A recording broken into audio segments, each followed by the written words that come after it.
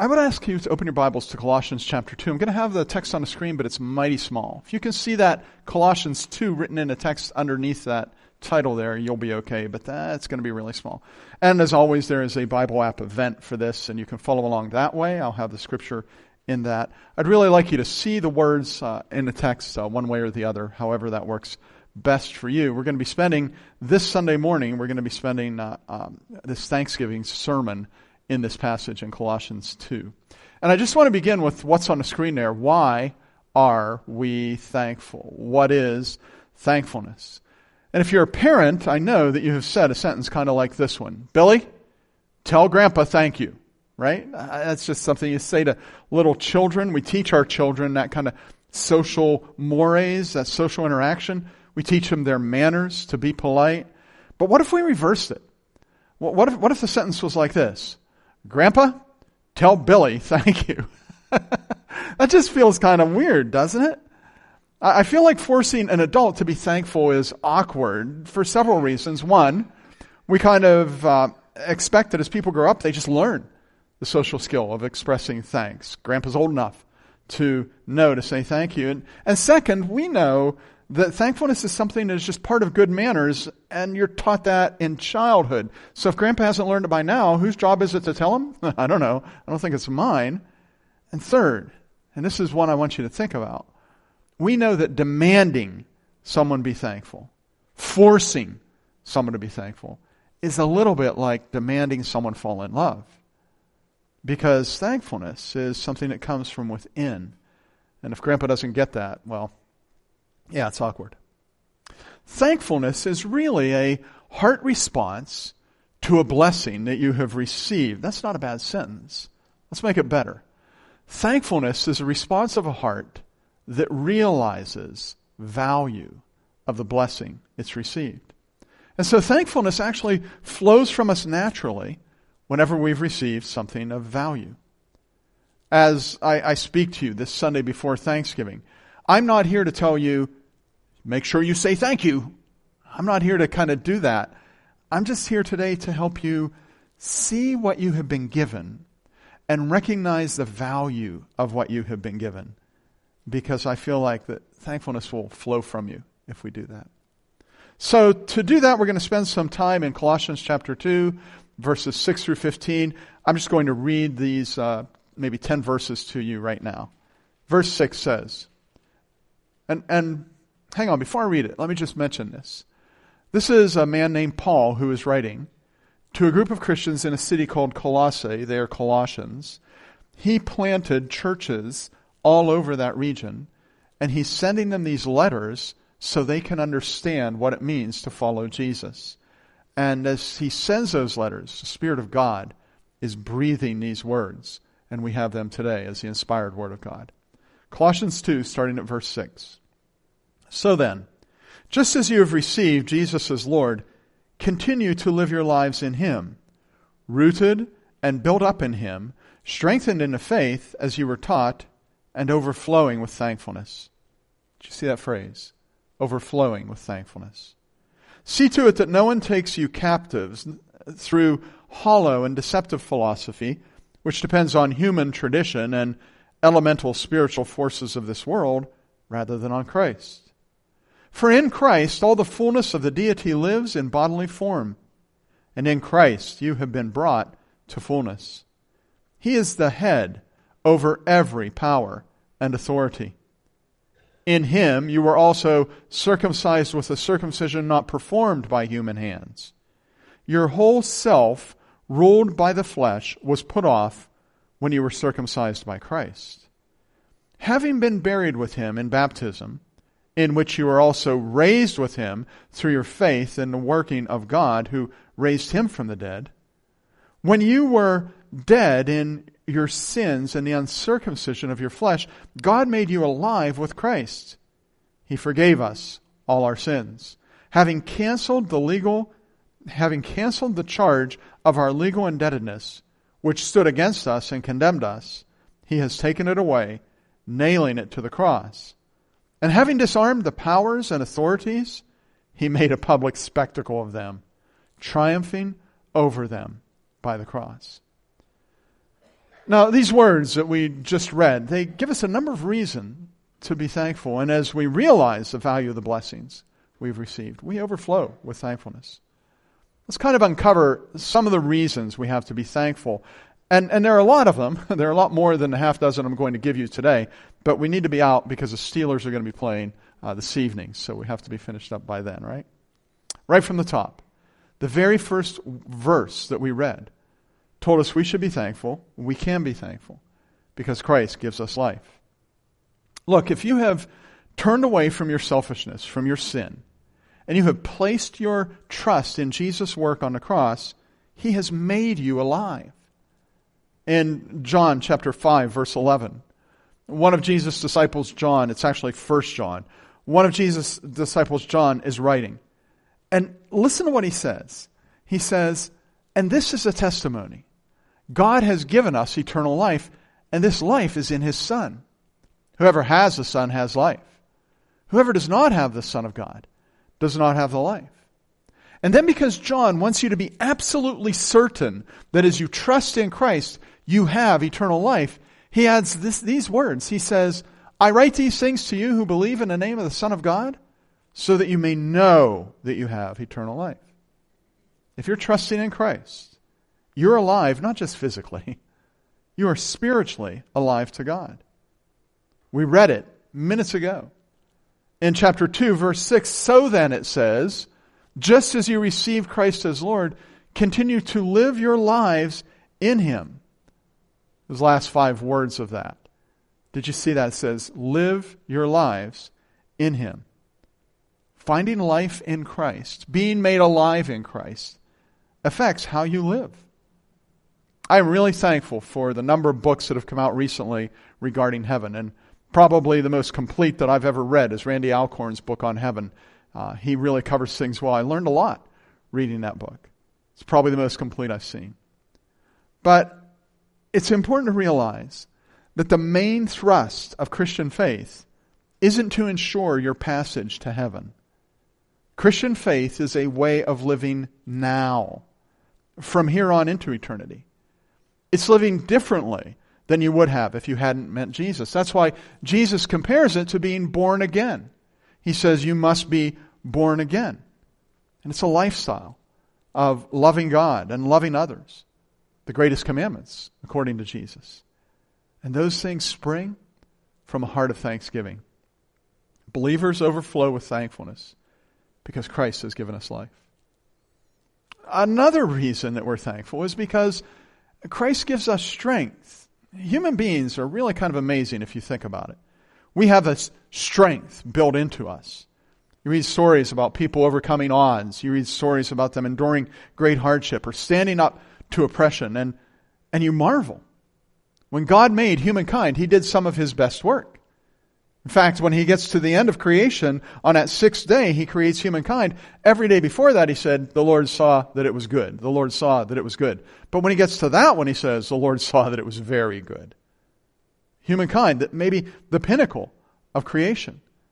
And you can see that God has given us, just as human beings, a sort of built-in strength. But beyond that, this text tells me Christ makes you even stronger. He gives you an increased ability to be strong in difficult times. The very next verse, verse 7 says, "We are rooted and built up in Him, strengthened in the faith as you were taught, and overflowing with thankfulness." Rooted in Him, strengthened in the faith, overflowing with thankfulness. Those words, those phrases are kind of tied together. Jesus uses this phrase in John chapter 15 when He's talking with His disciples. He talks about abiding in Him. The New International Version, which I respect, uses the word remaining in Him. Other translations use the word abiding in Him. I actually prefer the word abiding because it has, to me, a stronger sense of being there with Him. When you're reading it, let me just read it to you from the English Standard Version. It says in John 15:4, "Abide in me, and I in you. As a branch cannot bear fruit by itself unless it abides in the vine, neither can you unless you abide in me. But when you abide in Him, as a branch, you have all the nutrients you could hope for. All you will ever need. You have everything you need for life and godliness because you're rooted in Christ, and He makes you stronger. He goes on saying, I am the vine, and you are the branches. Whoever abides in me, and I in him, he it is that bears much fruit. For apart from me, you can do nothing. If anyone doesn't abide in me, if anyone does not abide in me, he is thrown away like a branch that withers. And branches are gathered together and thrown into the fire and burned. Nobody wants to be that kind of branch. Nobody has to be that kind of branch. Because when you abide in Christ, you are strengthened. And believers have life. They have the built-in strength that came from being created by God in His image. And then we have this increased strength from being rooted and grounded in Him, strengthened in the faith, as we were taught, that makes us overflow with thankfulness. And I see that all the time. I see people who go through very difficult times in their life, and they say this sentence to me again and again and again. When I'm standing there beside them in the midst of their suffering, they say, I don't say it to them. They say, I can't imagine how I would handle this if it weren't for Jesus. Because He strengthens us. And that is something to overflow with thankfulness about. So yeah, Christ gives us life. Christ makes us stronger.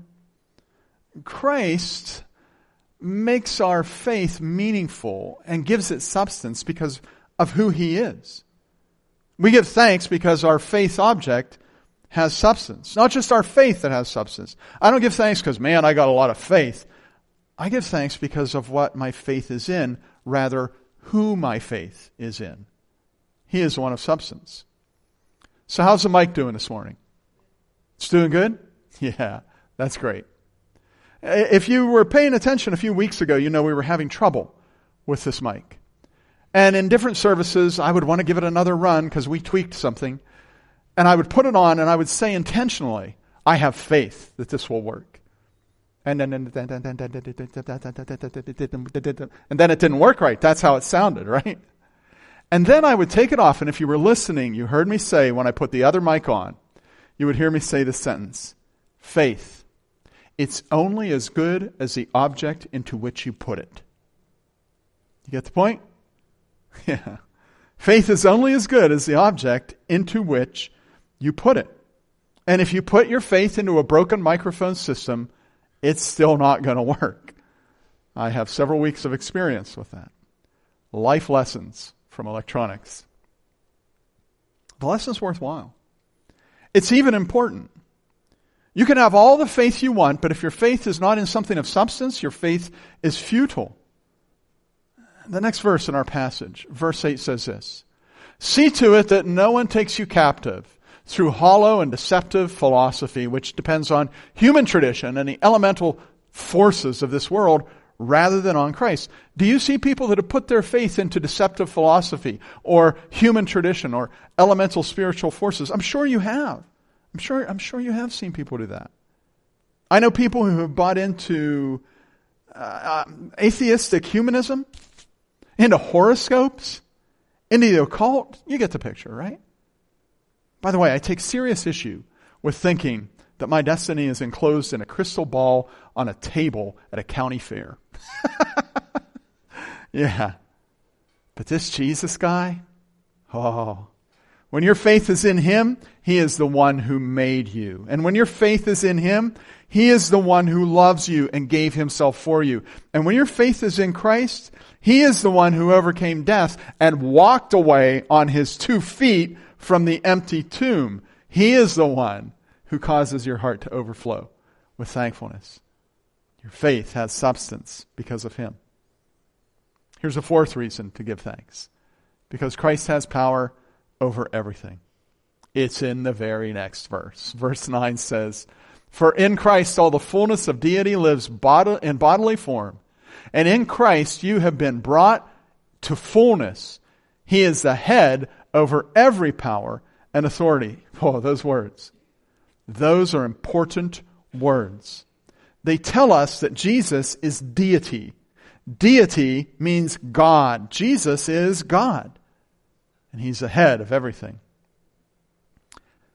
Have you, I see this on social media. one of the necessary evils in my life is social media. Have you seen Christians who just seem to be alarmed about the end times? I mean, there's Christians who say, look, Jesus is coming back. And they're not being alarmed, but there's the other Christians who are like, this is just kind of scary. What about this? It's not scary. It's not scary. If you're not a Christian, if you have not turned yourself toward Jesus and trusted in his death for the forgiveness of your sins, then yeah, you should be alarmed. But if you're following Jesus, there is no need to be alarmed. I'm not worried about the end times because I am trusting in the one who already won the war. Who already won the war. There's a really great verse about this. And it's one of my favorite verses regarding the end times. It's in 2 Thessalonians chapter 2. It's verse 8. It's talking about the Antichrist. You know, he will be kind of the false Christ, the false Messiah that will deceive the world. He's called in this passage the man of lawlessness. That's the title that he's given in 2 Thessalonians chapter 2, verse 8. Listen to what it says about him. It says, and then the lawless one, the man of lawlessness, another translation would say, will be revealed, whom the Lord Jesus will overthrow with the breath of his mouth. Did you hear that? With the breath of his mouth. And destroy with the splendor of his coming. The Antichrist, Satan's Superman. Jesus is literally going to blow him away. Gone. He will overthrow him with the breath of his mouth. So when I think about that, when I think about the end times, the words that come to my mouth, my head, my heart are, bring it. Bring it. I am so looking forward to that. The only thing that holds me back is those I know, whom I love, who have not turned to Christ. But I know that God will give them every chance. Bring it. Because Jesus doesn't have to lift a finger. He just needs to breathe to win the war. Believers overflow with thankfulness because Christ has power over everything. And we're thankful because Christ even has the power to change us and does change us internally. Coming to Christ, turning your heart from evil and trusting his loving grace changes you. He changes you. It's in the very next verse. In verse 11 it says, in him you were also circumcised with a circumcision that is not performed by human hands. Your whole self, ruled by the flesh, was put off when you were circumcised by Christ. Having been buried with him in baptism, in which you were also raised with him through your faith in the working of God who raised him from the dead. If you're in Christ, you're a different person than you once were. I am a drastically different person than I was 40 years ago. And anyone who has known me that long will say, thank God he's changed. Thank God he's changed. Following Christ has changed me. He has changed me. I'm not even the same person that I was before the pandemic, in the before times, because following Christ has changed me. He has changed me. And believers overflow with thankfulness because Christ changed them and continues to change them. And we are thankful because God has removed our guilt and shame. This might have been number one on my list. Having my guilt removed, having my shame taken away. I was talking to a friend of mine about some things we'd done in the past. We were driving, riding down the road, and just having a talk. Bad things that we'd both done in the past. And some people might have been listening in on that conversation and said, that's not that big a deal. But my friend and I, we know better. And as we were talking, kind of swapping those stories, he said to me, I really regret doing that. And I said the same thing. When I think back on that conversation, here's kind of what struck me. We were both genuinely regretful that we had done what we had done, but we didn't beat ourselves up about it because we found forgiveness at the cross of Christ. That doesn't mean we take sin lightly. It means we live our lives in gratitude, overflowing with thankfulness that we have been forgiven.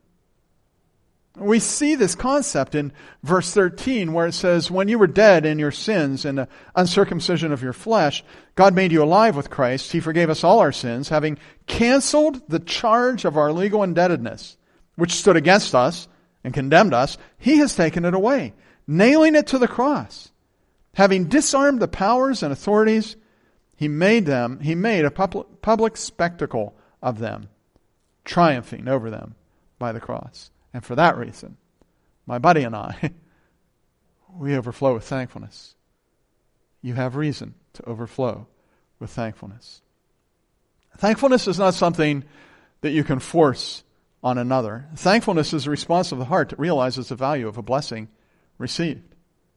And with that in mind, I kind of want to give you maybe some pointers, suggestions to help you overflow with thankfulness. The first one is this. Make yourself aware of what God has done.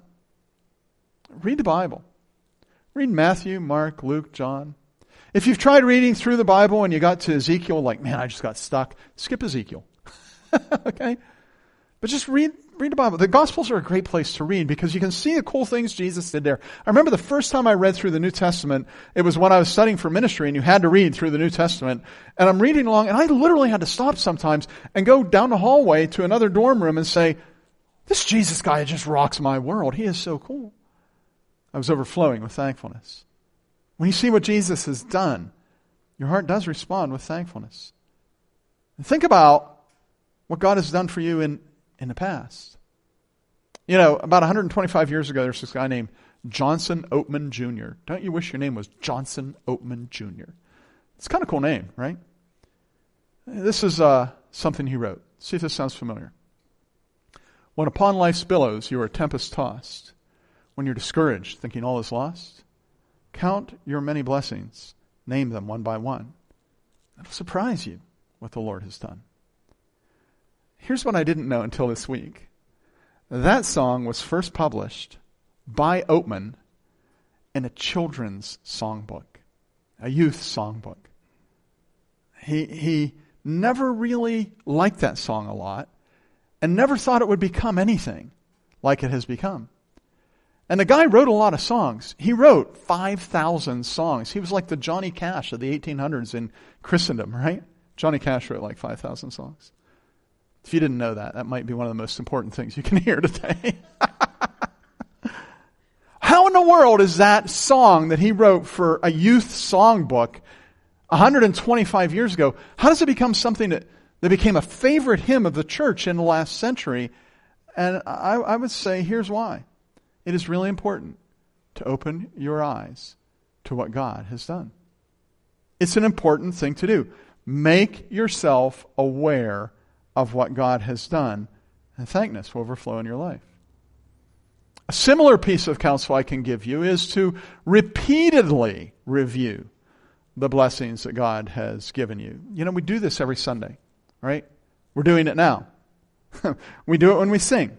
Singing praises to God for how great He is and what He has given us. We do it when we pray. Trusting that the God who met our needs in the past will meet our needs in the present. We do it when we engage in looking at the Scripture in the sermon, hearing what God has to say from His Word regarding His thankfulness and the things He's given us. We do it every Sunday. We regularly review God's care for us, and thankfulness overflows.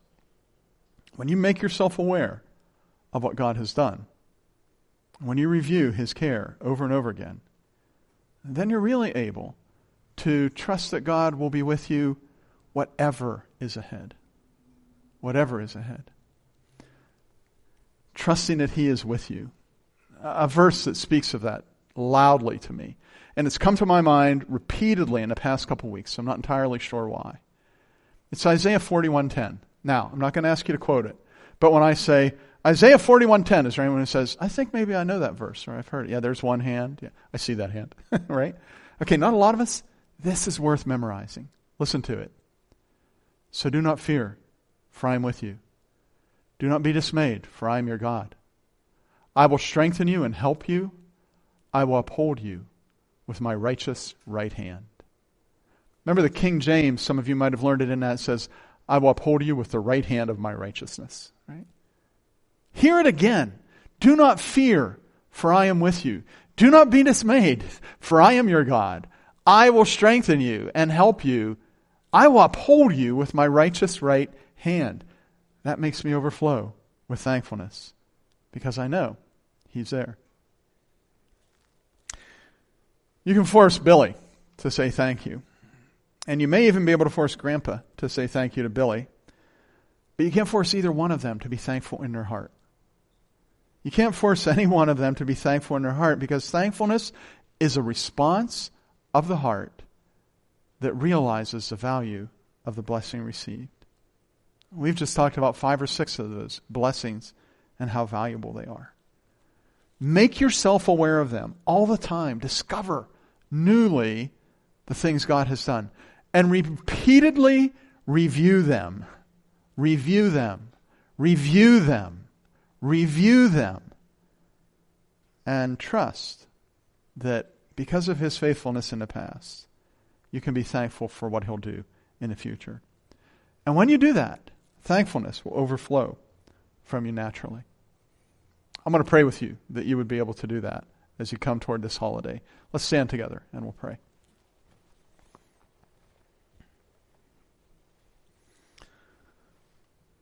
Father in heaven, we are thankful for all the good things you do to us. And as we've listed just these few, we literally see how they are the tip of something much, much greater, the tip of the iceberg. Our hearts respond to you with joy, with thankfulness. May we consistently recite these blessings, and may we faithfully trust your goodness in all our life. In Christ's name, amen. Amen. Well, let's conclude our time singing, Come, Ye Thankful People, Come.